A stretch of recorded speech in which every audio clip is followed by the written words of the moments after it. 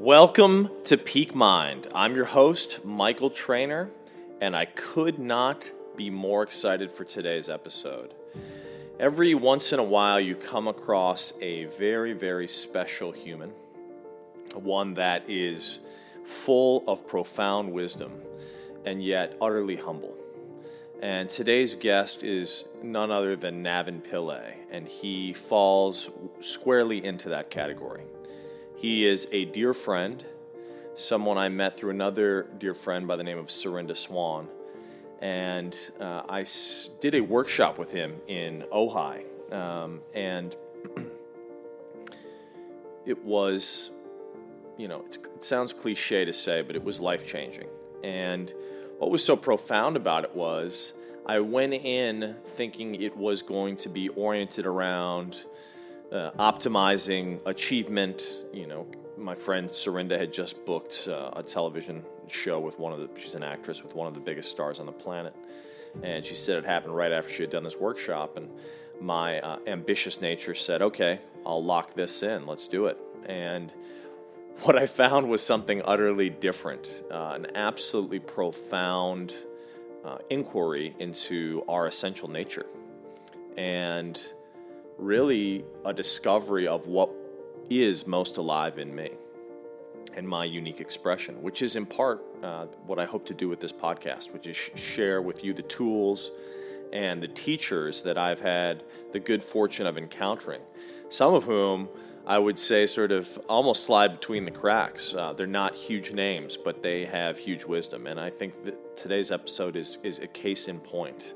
Navin is an absolutely profoundly talented and deeply humble human, but one who exemplifies a profound degree of wisdom.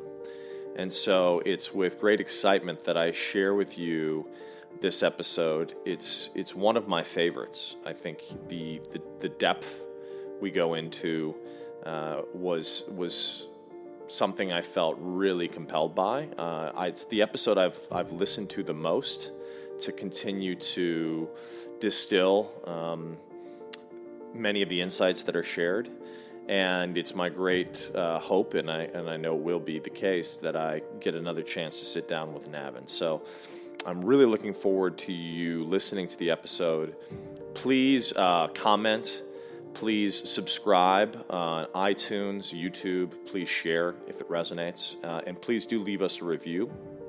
I'm working hard to see that this content makes it out to as many people as possible. So your efforts are greatly, greatly appreciated. And we're about to jump into it, but before we do, this episode is presented to you by my good friends at Four Sigmatic. Four Sigmatic is one of the brands I believe most wholeheartedly in. They are a small but growing brand that creates a variety of adaptogenic products using mushrooms. Their coffee is infused with lion's mane, which is a neuro-optimizing herb that's been used for a very long time in different cultures around the world. I have had great effect with lion's mane. I use their focus shots in the afternoon, and I drink their coffee in the morning. And it's organic, it's about as clean as possible, and it gives me that extra boost I need to stay focused throughout the day. So it's been a real gift to my life. When I decided to launch the podcast, I reached out to them, and they were gracious enough to offer our listeners a discount, a nice discount. So if you go to foursigmatic.com/peak, you will be discounted at checkout. Couldn't be more excited about their products. I literally use them every day, and excited for you to give them a try. This episode is also brought to you by Organifi. Their complete protein is my go-to protein. Post-workout, it's amazing. All organic ingredients, pea protein, and it really helps me get through the day. So I incorporate Organifi with blueberries, which are cognitive enhancing. I also use spinach and pre and probiotics, and it's my superfood smoothie to help get me through the day. I love Organifi. I've been using it for years, And I find that it basically enables me to either replace a meal, or if I need to recover post an intense workout, it's a great source for protein, and I can knock it out in a couple of minutes, and I'm back in the game. So check out Organifi, www.organifi.com, and put Peak Mind at checkout for 20% off. And I'm super excited for you guys to check out these products. So without further ado, I want to introduce you to Navin Pillay. I'm here in Ojai, California with my new friend Navin. Thank you for joining us, Navin. Thank you, Michael. It's a pleasure to be here. So the reason I'm here, actually, is our mutual friend Surinder Swan said that there's a workshop you have to attend, and I didn't actually know anything about it. All I knew was that she went from, she said that she discovered her archetype as a queen, and then within a few weeks she booked a show with The Rock called Ballers, and then she booked another show as the Queen on a Marvel television show on ABC, and I was like, wow, if you're achieving, my achieving nature was like, if you're achieving like that, I've got to participate. So it was the bait and switch, because it really wasn't about achievement. But let's start off with, I'd love to learn a little bit more of, I know you started in aerospace engineering. How did you come from aerospace engineering to the work we're about to share? All right. It's a very interesting question, Michael. It spans quite a long history, especially since I just turned 44 today. Yeah, happy birthday, by the way. Thank you. Yes, brother. Actually, rather than I speak on how did I come from what I was doing as an aerospace engineer to what I'm doing now as a person who shares a teaching, a wisdom, as a disciple of an enlightened master, I rather speak about how I was then as a person, and how am I now. So it's interesting you mentioned about Surinder and about the archetype of being a queen. What actually happened with Surinder is she didn't achieve anything. All she did was she allowed herself to see herself as the nature of who she was. And then what happened was life decided to see her that way too. You see, essentially we operate from two different types of orientation. It is how I see me is how life allows me to see me, or life sees me the way I see me. And essentially these two orientations determine a person and their experience, their growth, and how they go about living their lives. Because one of the orientation, in Surinder's case, all she did was she decided to see herself for herself, and she claimed it. And somehow claiming that, life decided to see her that way too. Although it does sound very abstract, it does sound very, in some sense, spiritual, this is an essential fact of our lives. If I look back on my life, if I looked at the time when I was an aerospace engineer, it was how I was allowed to see me. Because based on the society I was growing up, they set a lot of conditions. They set conditions in which one is allowed to see oneself beautiful, respectful, successful. And one of the conditions was to have a job or to have a role that society placed an important view on. So I always make a joke, there's the 4 cardinal sins in the Asian society. You either be a doctor, engineer, lawyer, or an accountant. And somehow if you make it to any 4 of this, now you've earned the right to see you as a respectful, successful human being. Right. And even though I was young, somehow deep inside of me, I had the intelligence to know this can't be it. My sight over me cannot be determined by the conditions placed on me. And so I awakened to that through my need to seek something more that did not have to do with the roles I took on to convince society to see me in a particular way. And this began my search for something deeper or something more. I wouldn't even call it a spiritual search, because I went and I searched through every mainstream element, at least available at that time, that dealt with the subject of growth and transformation, and eventually, of course, moving into this field of spirituality, as they call it. And all I realized was, says a lot of what was out there was telling me about how I can, in some way or other, successfully meet or exceed the conditions placed by life or placed by the society on me. None of it really dealt with me for me. What is my side over me? And this was what, over the span of 20 years right now, since I've just turned 44, or I like to say 24 20 times. Over the 20 years, that seeking has been there. How do I come to the sight of me free of my reflection? So when you say, I think that's a beautiful both statement and also evokes a question. So for those who are not familiar with what you mean by reflection, can you give context into reflected nature? Right. So the simple way of looking at a reflected nature is when one identifies oneself with the role one plays in society. Now, being an aerospace engineer was a role that I took on. That role did live out a quality that was unique to me. That was one of seeking the depth, seeking possibilities, which aerospace engineering seemed to have reflected, or was a field at least that explored into these elements. Now, a lot of people explore aerospace engineering. I mean, we're using that as an example here. And they explore it in the hope that that role, or fulfilling that role, will fulfill them. So very quickly I saw, as much as people say, oh, you must love aviation, you must love aerospace, I usually answered them is, I love me. That's why I'm indulging in aerospace or aviation. I was not one of those, as you call it, plane geeks or space geeks, right? So in a strange, at that time, a strange sort of a way, I was not trying to forget me through that role. And what happens essentially is people, through their roles and through their seeking of a goal or a mission out there in life, forget themselves in that process. They get lost in the reflection. Then the reflection becomes the most important thing. That's why the consciousness of society, the word consciousness is what we have been made conscious of. And what we have been made conscious of will inevitably be the most important thing for us.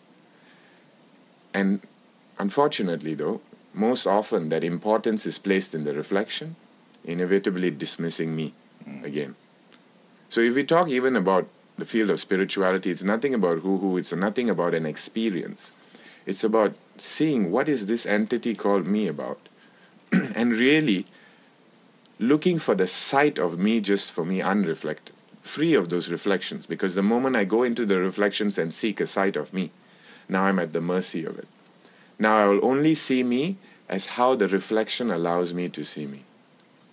So I love it, and I've had the good fortune of spending the last week with you really delving deeply into this work. But for someone who may be watching or listening, we're all familiar with the various sort of, for lack of a better term, masks we wear, right? The ways in which we're conditioned by society. And oftentimes that's oriented around doing, right? So even my predisposition is to go to, my good friend is now doing big things. Yeah. Okay, I'm in, because I want to do, I also identify with what I'm doing in the world. but I realize there's a deeper aspect to who I'm being beyond my doing. So I guess the question would be, if we recognize that the nature, or someone watching recognizes that the nature of what they're doing doesn't fulfill their, for lack of a better term, essential self, how does one come to the process of having their doing, or the outward expression of who they are in the world, be a reflection of their true beingness, their true nature? It's a good question, Michael. But let's explore explore that question from the word doing. You see, whenever one undertakes a doing, if let's say I'm going to make coffee, that's a doing. In that action of making coffee, I'm producing something. All doing essentially is to produce something. And most often the doing that we undertake in the name of doing a job, fulfilling a role, doing to, in some way, make something happen, is in some way producing something that will be of value. And it will be of value that can be traded in society. Let's say someone says, oh, now I have to grow. So what is the doing that I can undertake here, right? So, or I want to see myself successful. Now, I will have to go out there and do a business and do it in a way that people will see it, or the business would be successful and I would be able to get a recognition. Essentially, that doing is to create some value in which that value can be reflected onto me as my value. So every doing inevitably exposes the doer. And now, when you speak about the fact of the being is this doer. Has this doer seen his value for himself? Has this doer seen that it is the most important thing there is? Because then the doing would be an expression of that worth or that importance one holds for oneself. So I could have gone and do loads of aerospace engineering all my life, won the best awards for the best aerospace engineering, made the greatest discoveries. In that whole doing, how was this doer, what happened to this doer? Was it just a seeking of producing some value in which this doer could identify itself with?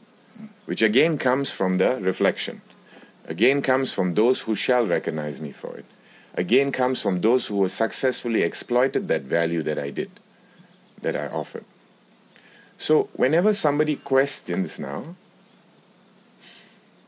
the significance of being, right? I'm saying everything starts, stops, and ends with me. Which means I am the greatest force known to me.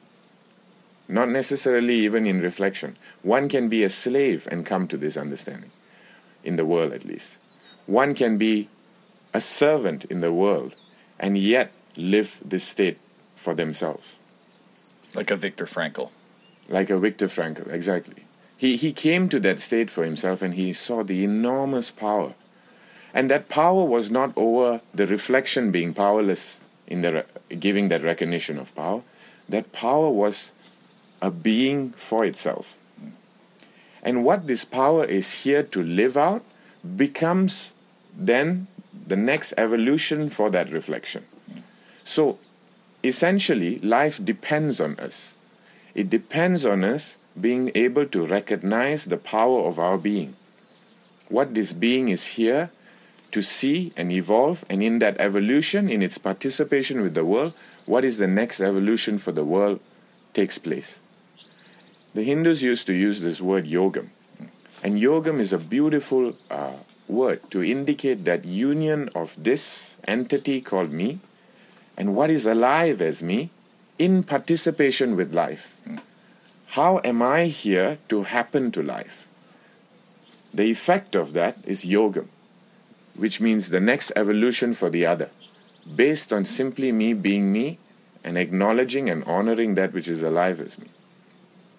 For that, though, one must come to see the fallacy of seeing oneself through the reflection, of being at mercy, where the sight over me is at the mercy of what life allows me to see me. Most people are trapped through a relationship, through a job, through their societal conditions that surround them. They are defined and their sight over them is limited to that. This is the misery of man. He never sees his beauty, his essential worth, and what is the yogam that is here to live out. And everyone in some way or another seeks it, whether unconsciously or consciously, by going outward to the reflection and seeking the more of success, the more of achievement, the more of love, the more of recognition. There is an essential nature of us that recognizes that evolution that we are participating with. All that is needed is for a reorientation of that sight. Every human being is living it, recognizes it. Just a reorientation is needed. It's as simple as that. It's from life happening to me happening to life. So if I'm not familiar with the work, I mean, that sounds amazing. the question I think would be, well, how do I reorient? How do I reorient from life happening to me happening to life? Okay, good question. The simplest way we can enter into this without getting into the study of it, right, is when I sit back and I simply be silent and I ask this question to me. What is the next step of me? Most often we have asked this question, but we've always asked this question in regards to the next step of life. What is the next step in my life? Now, if I'm an aerospace engineer, maybe in future, my next step would be that I'll be a CEO of an airline, or that I would own an airline. It may be I'm an aerospace engineer. The next step would be that I own my own company.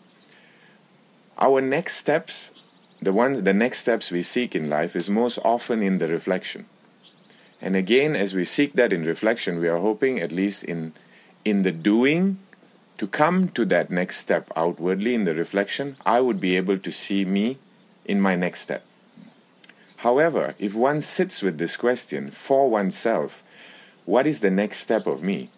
One is, in a very subtle way, confessing, I am not done yet. This entity, this identity, this definition of Navin as he is still a process. Which means one embraces that every moment is a moment for me to transform and evolve. And the word transform is beautiful. It's not a motivational word. It means to take what is there and see what is the next within it. It's not change. It's not denying a state. This is why asking that question allows one to be right with the fate of where they are and how they are and what they are, without making it wrong, without making it right, without exaggerating it or under-exaggerating it, just being with it as it is. What is the next step of me? We've asked this question with regards to humanity. What is the next step of humanity? And as long as we seek that salvation of that to that question in the reflection, nothing essentially will happen. No evolution will take place, because then the reflection will be the ways in which becomes the surrogate to how I shall see myself. I think that is the simplest way one can say, what is the next step of me? What is that possibility that exists as me? Not in a motivational way, not in a way that I can be more for the reflection. So I can see the more of me. Am I living, allowing a space for something more of me to be seen for myself?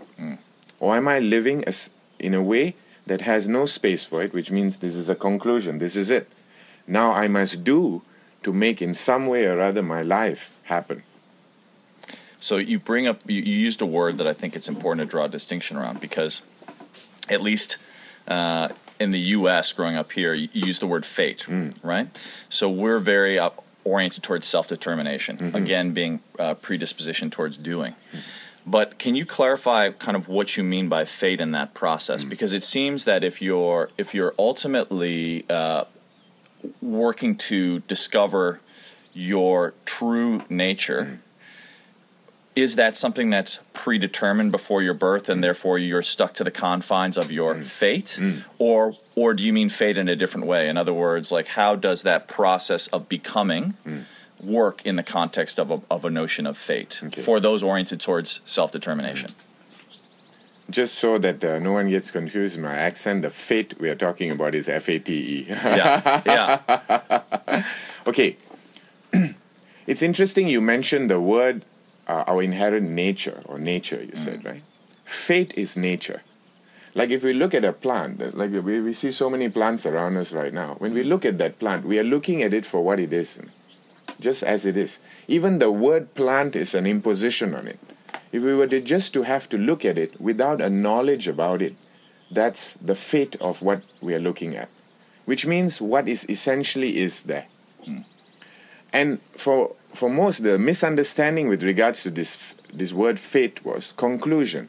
That's how it will always be. And because of that, most people have moved to not being with their fate and wishing they had another fate or hoping for another fate.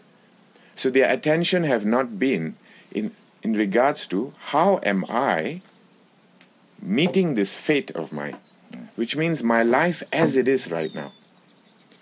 So you can see a very subtle, there's a what do you call that, a hidden predisposition towards one's fate. And this hidden predisposition is rooted in some way feeling I should not be in this fate, or another fate is what I deserve.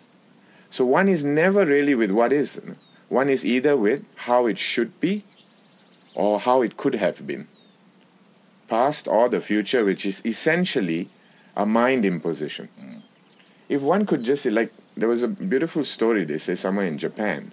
They used to, people who used to have a lot of problems dealing with their fate. And they used to go to this monastery over there. And the whole exercise was, the whole day, they would eat, they would do the prayers, and then in the mornings they would go out to this, there was a Japanese garden, right? And they would ask everyone to go in front of there were many trees with flowers, go in front of a flower and sit there. And they would do that for almost 5 to 6 hours during the day for at least 6 months. And after 6 months, they would leave the place. And many have reported to say everything changed, everything shifted with regards to them and their life. Things started getting in order. It's a beautiful exercise in that. Because in them coming and sitting in front of a flower, initially the whole word flower, beautiful, nice, look, I wish I had this in my garden. All these thoughts used to come out. But after day in, day out, they started sitting with it. All they could do was to be with that fate of what was in front of them. There was no name to it. There was no judgment to it. Everything fell away.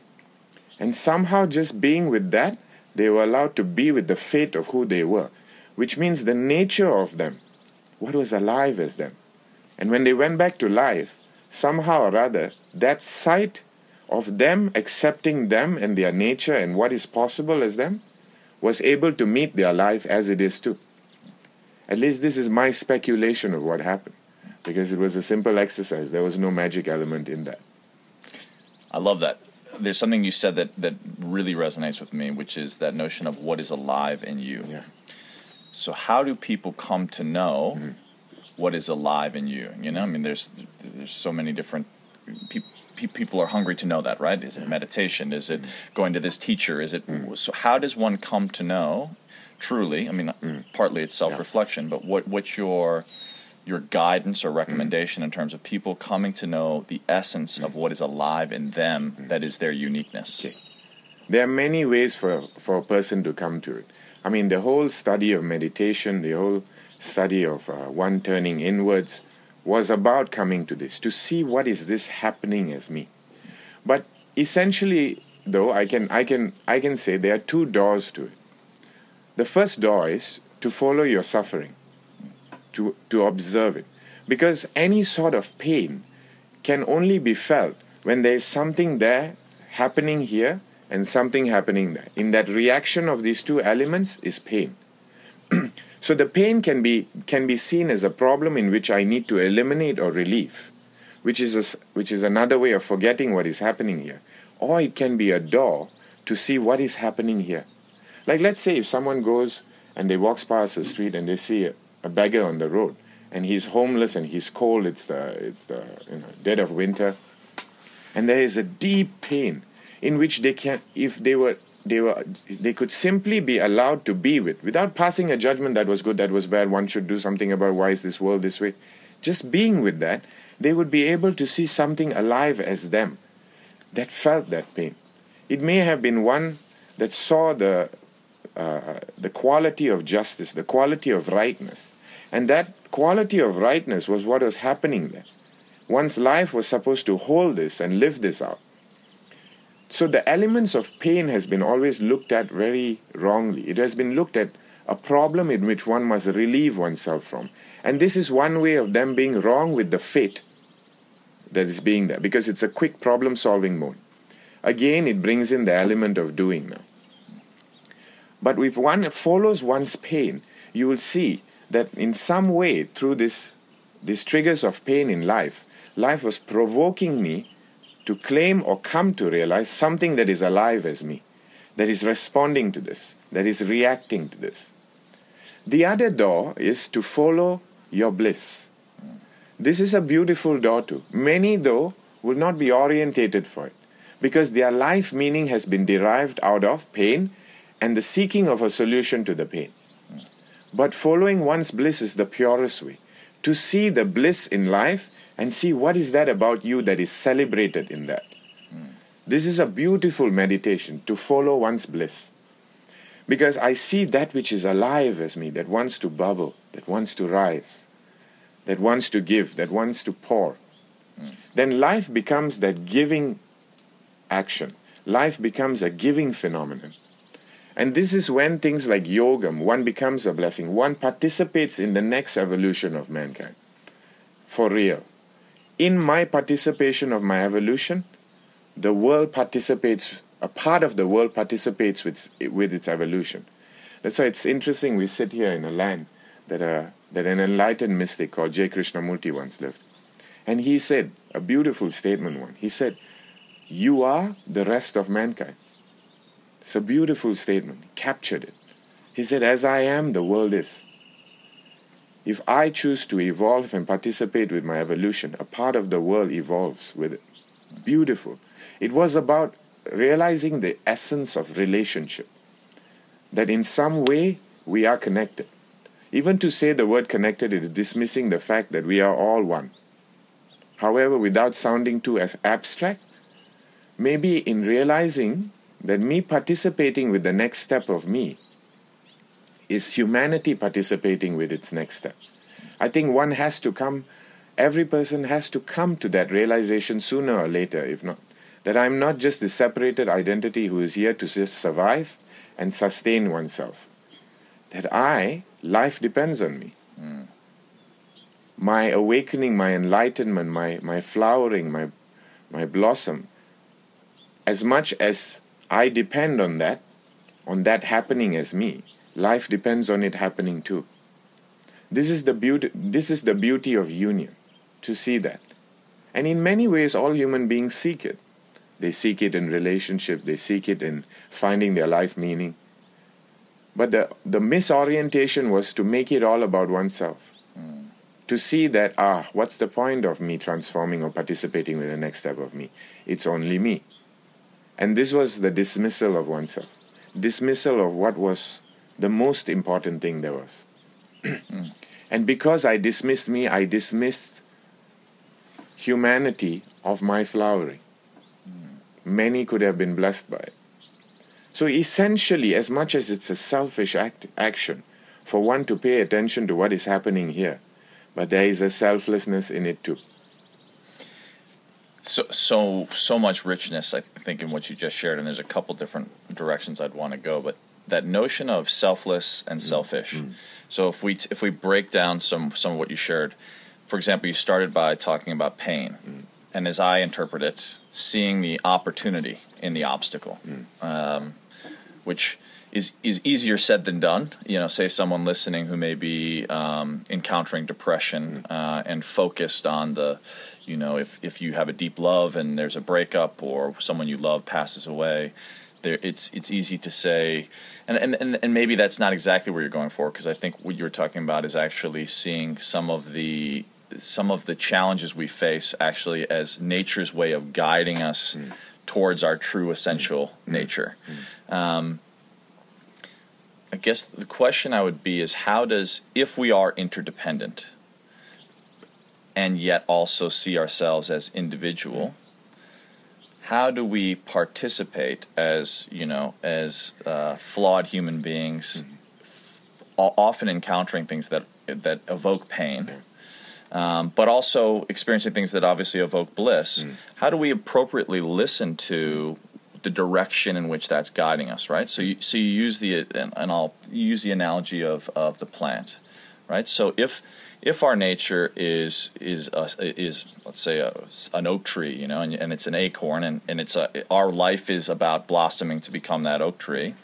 How do we give the most fertilized soil? How do we create the blissful conditions from which that can achieve its greatest realization? It's a good question. I'll bring it down to one answer in which I'll share from. You see, I'm a disciple. I live my disciplehood. I would like to make that statement. And and I'm not a disciple to, as in a way of enslavement.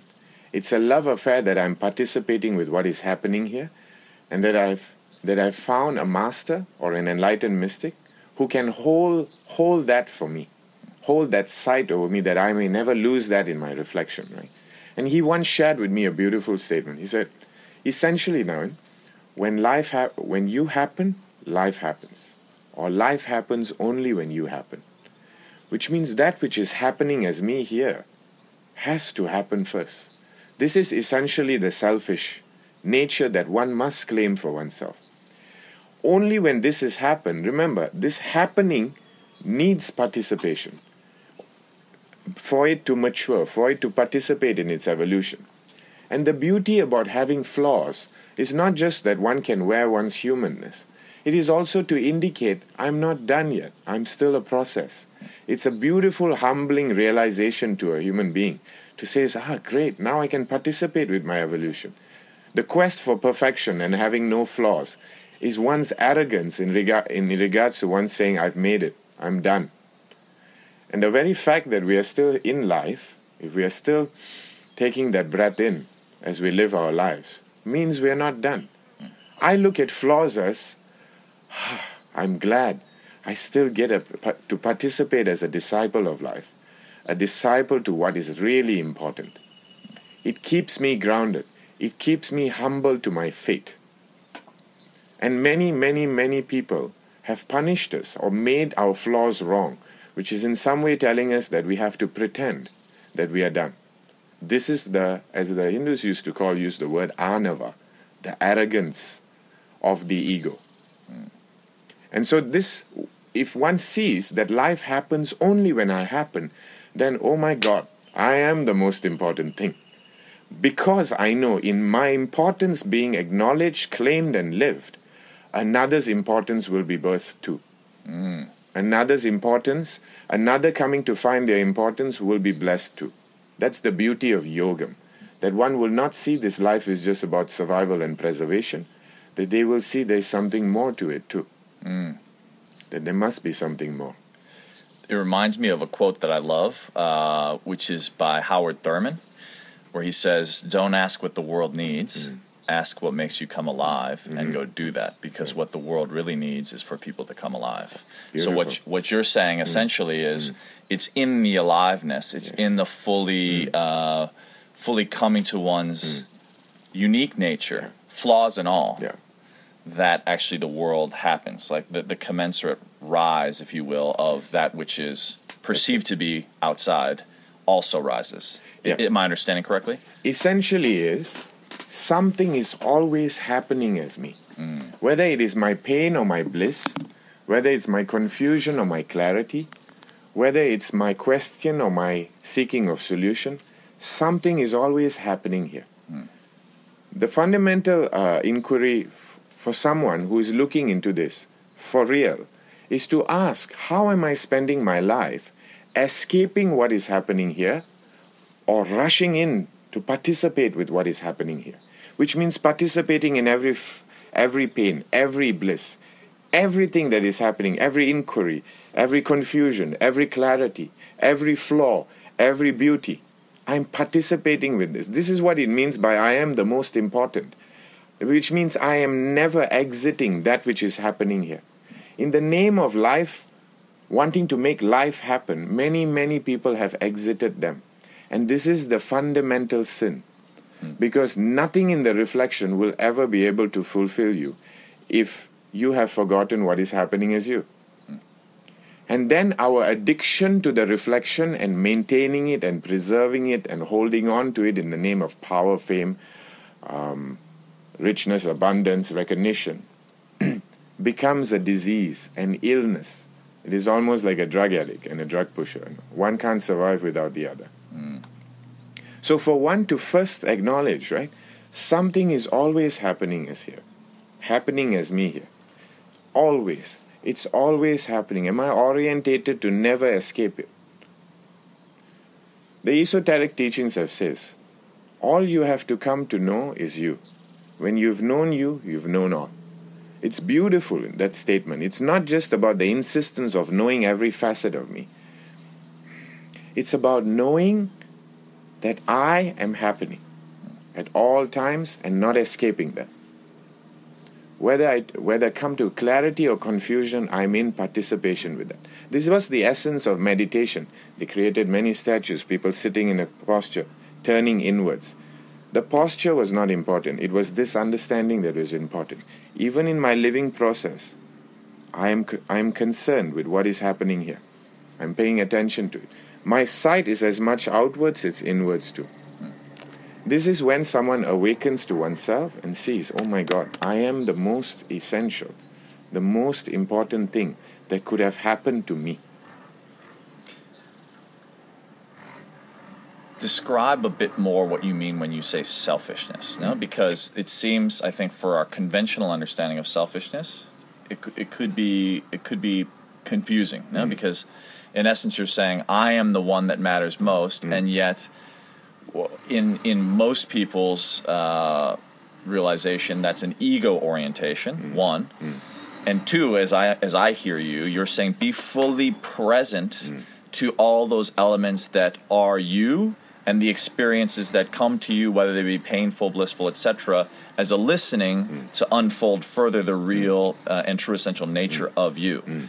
However, most of us orient ourselves towards avoiding pain and pursuing pleasure. I mean, that is one would argue that biological predisposition, and many of us in today's society pursue entertainment for that pleasure, which also could be argued is a form of numbing. You know, in not being present to the pain. Yeah. I mean, I'd say frankly, you know, there are times where I'm in pain where I want to pursue a numbing. You know, I want to watch a movie, or I want to, you know, whatever that may be, have a glass of wine.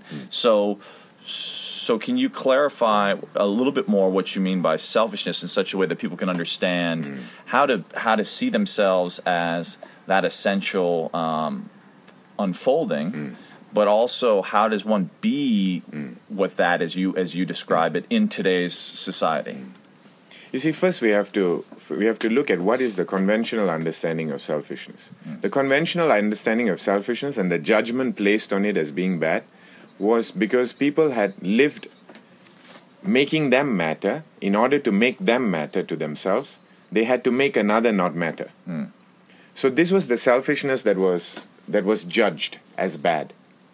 That is not the selfishness we are talking about. We are talking about the inherent selfishness of oneself to oneself. And this can be very easily seen with one's biology. Our biology, our body is inherently selfish to itself. It's not concerned about another. The only time it's concerned about another is when it has this desire to mate. And that's the only time. Otherwise, it's inherently selfish. So, the psychology, though, has been in a way set by certain conditions imposed on it, that in some way I have to look at this biology as not being selfish. One has to be selfless. However, just as if you are here to me, you have to be selfish to your desire to learn, to explore the subject of what does it mean for me to live my next step of me, in order for you to engage with me rightly, right? In order for me to engage with my selfishness, to share the wisdoms of the masters and the ancient teachings in regards to this knowledge, or that which I've lived for myself. So we are essentially two selfish beings here in meeting. Now, in that acknowledgement of what is happening here, as me living the excitement, the thrill, the aliveness of my search, my quest, or living my quest and you, in the aliveness, in the curiosity, in the energized state of looking for what is the truth behind all this, something more can be born out of this, which many out there might be blessed with in regards to the question they are living. So it's very important that we are all inherently selfish, and to confess to that. Everyone is. Even if someone is being selfless out there, they are going to be selfless so they can feel something about themselves or participate with something that is happening within them. It may be love is happening within them, that there is an inexhaustible need to pour themselves. And somehow moving out and participating with life and happening to life in order to express this, to exhaust this, One can then say, oh, what a selfless person. I say, no, what a selfish person. That's why he was able to act so selflessly. He was so grounded in him. So this whole selfish and selfless was a very superficial judgment passed on to each other, and it was another way of setting conditions in order for somebody to support a notion of themselves. So now I project myself as being selfless out there. Somebody will see me as selfless, so I would believe I'm selfless. Now that I believe I'm selfless, nothing's happening here. Yet so much is happening. Yeah. But it's interesting you brought out about how we use entertainment to escape what is happening here, right? Yes, we do. But the question is not the fault of entertainment. The question is, how is it that I've been orientated to escape myself? That's the fundamental question. Because I watch movies too. I love Hollywood too. I like watching George Clooney. I like watching Scarlett Johansson, Penelope de Cruz, and movies produced by Floa. So, I love watching all of this. However, I'm not using it to escape me. I am there when I'm watching it. Like whenever, I remember I was telling a friend, I watched Braveheart like about 7 times, I think. I've watched that movie, right? I am participating in what is happening here and watching in that movie. That warrior. Uncompromised. Living his stand. Yeah. So, entertainment should have been a celebration of what was happening as us, not an escape from what was happening as us. And I think that would be the new entertainment. Like the work you're doing, Michael, will bless many. But remember, essentially it is selfish. You're participating with what you cannot escape as you. And that is your blessing for you. You will open to see what's the next step of you. In that, humanity gets to do so too. That is yogam. Beautiful. So, to that point of yogam, if you were to give the definition, right? Many people know yoga. What exactly does yogam mean defined? Yoga essentially means to be one with something, to be in union with something, right? Yogam is like there's a beautiful knowledge Dhyan Vimal shared called the Atma Rahasya. The Atma Rahasya deals with coming to see how this entity and life are essentially one. That life being dependent on this that is happening here to participate with it. So life is needed. It is the casket in which the wine matures. And this union, this understanding is the union that births the next evolution for man, the next evolution for the other, the next evolution for humanity. However, I need to be right by my fate, which means my life, which means being right with something is to be in union with it, which means I understand that which is done to you is essentially I'm allowing that to be done to me. When you hurt someone, remember, as much as you are hurting them, you are also saying it's okay for me to be hurt that way too, This is the science of that. Now, if I'm being right with my life, I'm essentially saying I will be able to be right by me too. And this rightness is the union. Now life becomes my ally.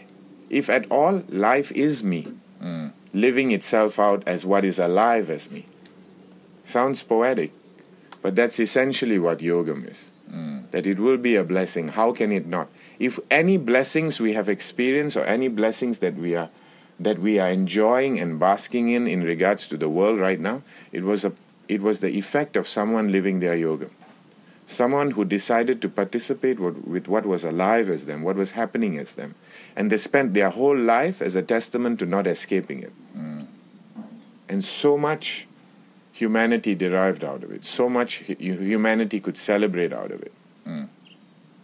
So remember, when we celebrate ourselves, right, we are celebrating that union. That rightness of us being with ourselves and being with our lives. That's why it's so beautiful to see a person who is absolutely right with where they are and doing what they're doing. Doing what they can do. There's a beauty in it. That's why you see sometimes ambitious people who are complaining how things should be and all that. There's an ugliness to it too. The people who have accepted that.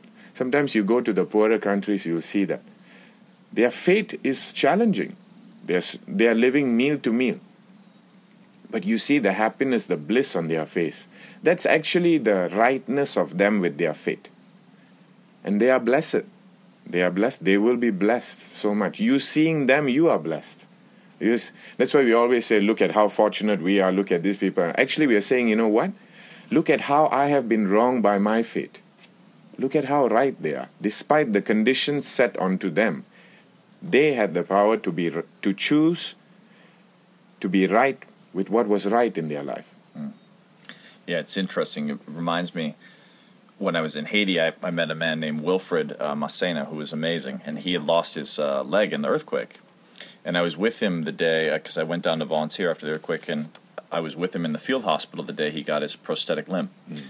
Now, most people are, it's a confrontation. Now you realize I will never again have my own limb, part of my body. But Wilfred was amazing. It was like he was given. He wasn't focused on the loss of it. He was focused on the gift of having to be able to walk again, right? Even if it was on a piece of plastic. And literally within half an hour, he's breakdancing, he's doing handstands, and he actually wound up starting a soccer league for all the people who lost limbs for prosthesis. So I went down and literally he started a soccer league. He wound up traveling to the United States and training veterans who returned from the war in how to play soccer with prosthesis. So he actually... talk about being right with your fate. He actually saw the opportunity in the loss, and not only that, but created a whole different fate for people who were confronted with the same challenges. So I like what you're saying, because it evokes in me like, how do you see something, right? Whereas I would potentially see that as a challenge or a loss, he saw it as an opportunity. And the beauty about it is, this is what I'm speculating, I haven't met him, but the beauty about it is, in him being right with the fate of how he was, right? The next step of him opened up. What was there?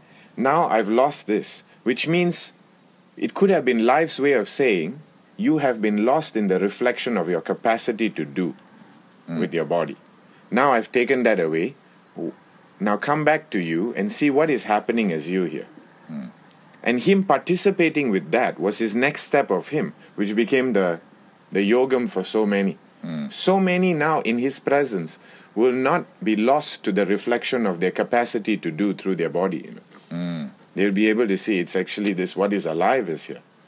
Let's say they say, nothing is impossible when you are there. At least in the spectrum of reality. When I am here, how can it be? Because I know I can grow, I can transform to meet it. So many people get defeated by life, by their reflection, because in some way they have mildly accepted the notion, they are concluded, nothing more can happen here. And to live life from that orientation, that I am here to transform and evolve, means every element of life becomes, as what you say, an opportunity for this to participate in its next evolution of itself. I love that.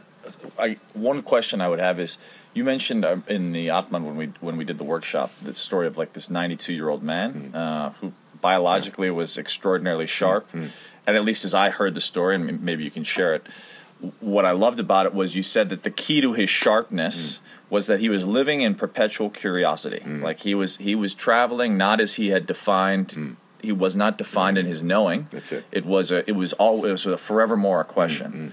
So I love that idea of living in curiosity. Obviously, there's research now about gratitude actually being totally equated to our happiness. What would you say are tenets? For me, it's gratitude. For me, it's curiosity. But what do you think are the tenets to someone living some of the tenets to living a fulfilled life, right? Because we're oriented often towards success as achievement. At least that's the conditioning. But everyone's actually looking for, whether you want to call it happiness, for fulfillment, for that sense of being satiated. And what you're hinting at, I think, is people being right by their fate. It's even if someone like a Wilfred, they've come to see the gift even in the challenges, which I would also argue would be a tenet of fulfillment. But what do you see for someone really yearning for that sense of a more fulfilled life? What would be ways in which they could participate in that inquiry, and/or are there tenets you feel that are central to living a fulfilled life? some of the tenets maybe we've covered in this discussion, but one tenet that is very, very, I think is fundamental with regards to this is, when we speak about the subject of curiosities, ultimately my largest curiosity should be in regards to this entity called me. And I think when one lives that curiosity in regards to oneself, the insistence on knowing becomes, I would say, fluid. It is not fixed. What happened, what was beautiful about that 92-year-old man is he didn't insist on his knowing. Most often whenever we speak to the older people who have lived life and all that, they always say, oh, son, I've lived life, I know how it is and all. What they're actually declaring is the insistence on knowing, and they had a very small life. Very small life, limited by the conditions imposed onto them and the sight that was derived out of that with regards to them, in which now they are imposing on the whole of life. Life is a huge phenomenon, so huge. Whenever one resides as in the curiosity of oneself now, I open the hugeness of me with regards to life. Otherwise, you will see life as how you are, not as how it is. So the insistence on knowing, in some way, the intelligence must be there to say, I'll let go of that. If I lived life as an exploration of how much I do not know or what I am not, then maybe some point of time I may participate with the evolution of who I am for real. Most often people are living life trying to preserve who they are and what they know, not what they are not and what they don't know. Preserving the construct of their perceived box that they've been conditioned. And that is essentially a predisposition of the brain to seek security. It's millions of years of evolution of the brain. It's lazy. It wants security. It wants the quick fix. That security is because of the fear of the insecurity of death, that all of us will end one day. This biology ends. That which is alive, is it though? That's the question. That's the fundamental question. That's the fundamental, and it's been pursued by so many philosophers. What is the meaning of life? What happens to the soul? What happens to this upon death? The atheists say nothing. The biology just dies and becomes food for the worms. Even that is an insistence on knowing. Until they die, will they know? That's just one of my quirks for the atheists out there. Well, one of the things I'd like to honor you for, Navin, being as that it's your birthday, and we had quite a fun celebration last night involving dancing and all these things, is I honor you for your relentless inquiry. At least you occur to me as someone who is living in the question and have committed yourself and your life to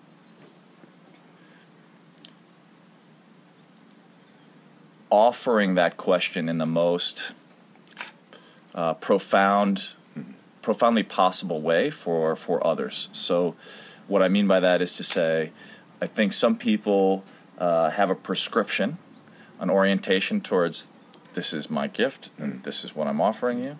What I love about my experience of you and what I honor you for is that you live as a stand for other people's possibility. And I think that's something that's it's truly beautiful, because I think most people they have an agenda. No, it occurs to me that your agenda is really to most fully exist as a servant in the world to evoke the possibility for others, and in that finding yourself. I don't know if that's authentic to you. But that's actually, I mean, thank you for those words. It's beautiful, but.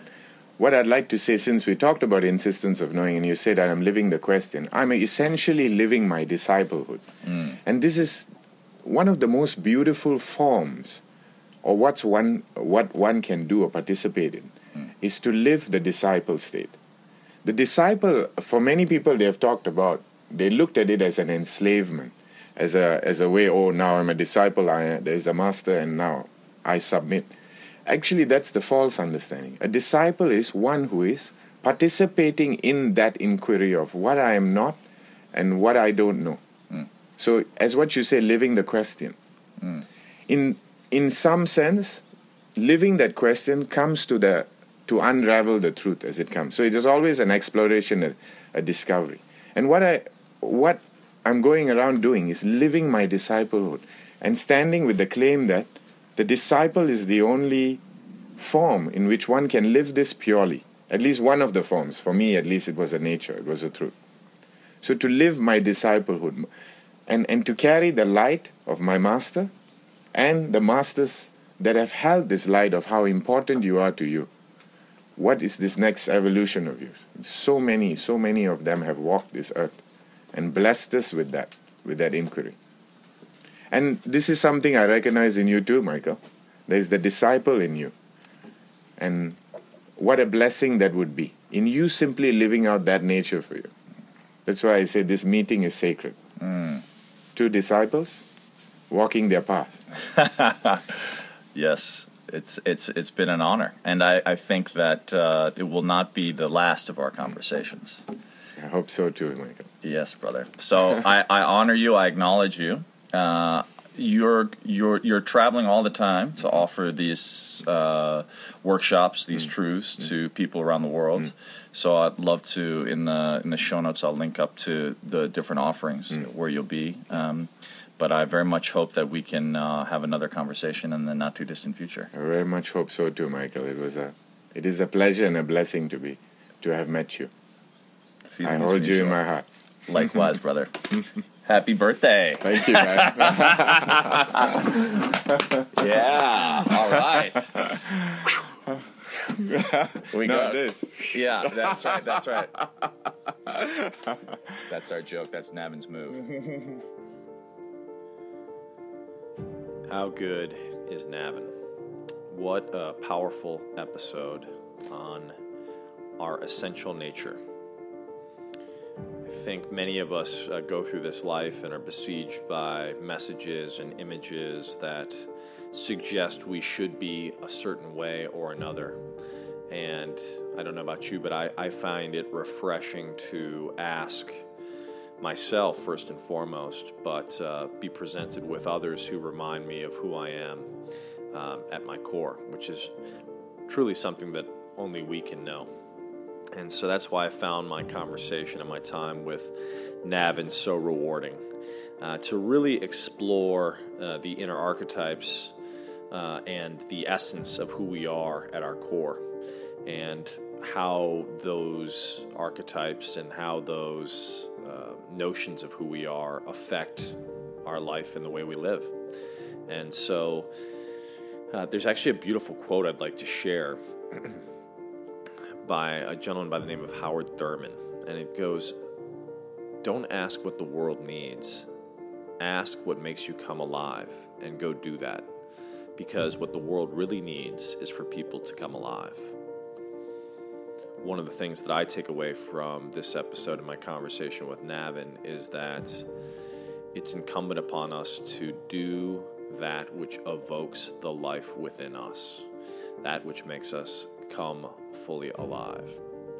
So my challenge and my question to you is, are you living your essential nature? Please respond in the comments below. I'd love any feedback on your perspective from the episode. Please go ahead and leave us a review on iTunes. If you have any feedback, I'm always welcome to hear it at michael@peakmind.org. Please share with your friends if you think they would find it valuable. And go ahead and subscribe on iTunes and on YouTube. And check out our friends at Four Sigmatic. Again, foursigmatic.com/peak for the coffee with the adaptogenic mushrooms. And let us know if there's anything you'd love to hear in terms of the Peak Mind podcast. It's my vision to be of value to as many people on this planet as possible. So we're here to serve and to help you unlock the inner truth that enables you to serve in whatever way makes you come fully alive. So with that, I thank you, and I look forward to seeing you again at Peak Mind. Go out there and live your inspired life.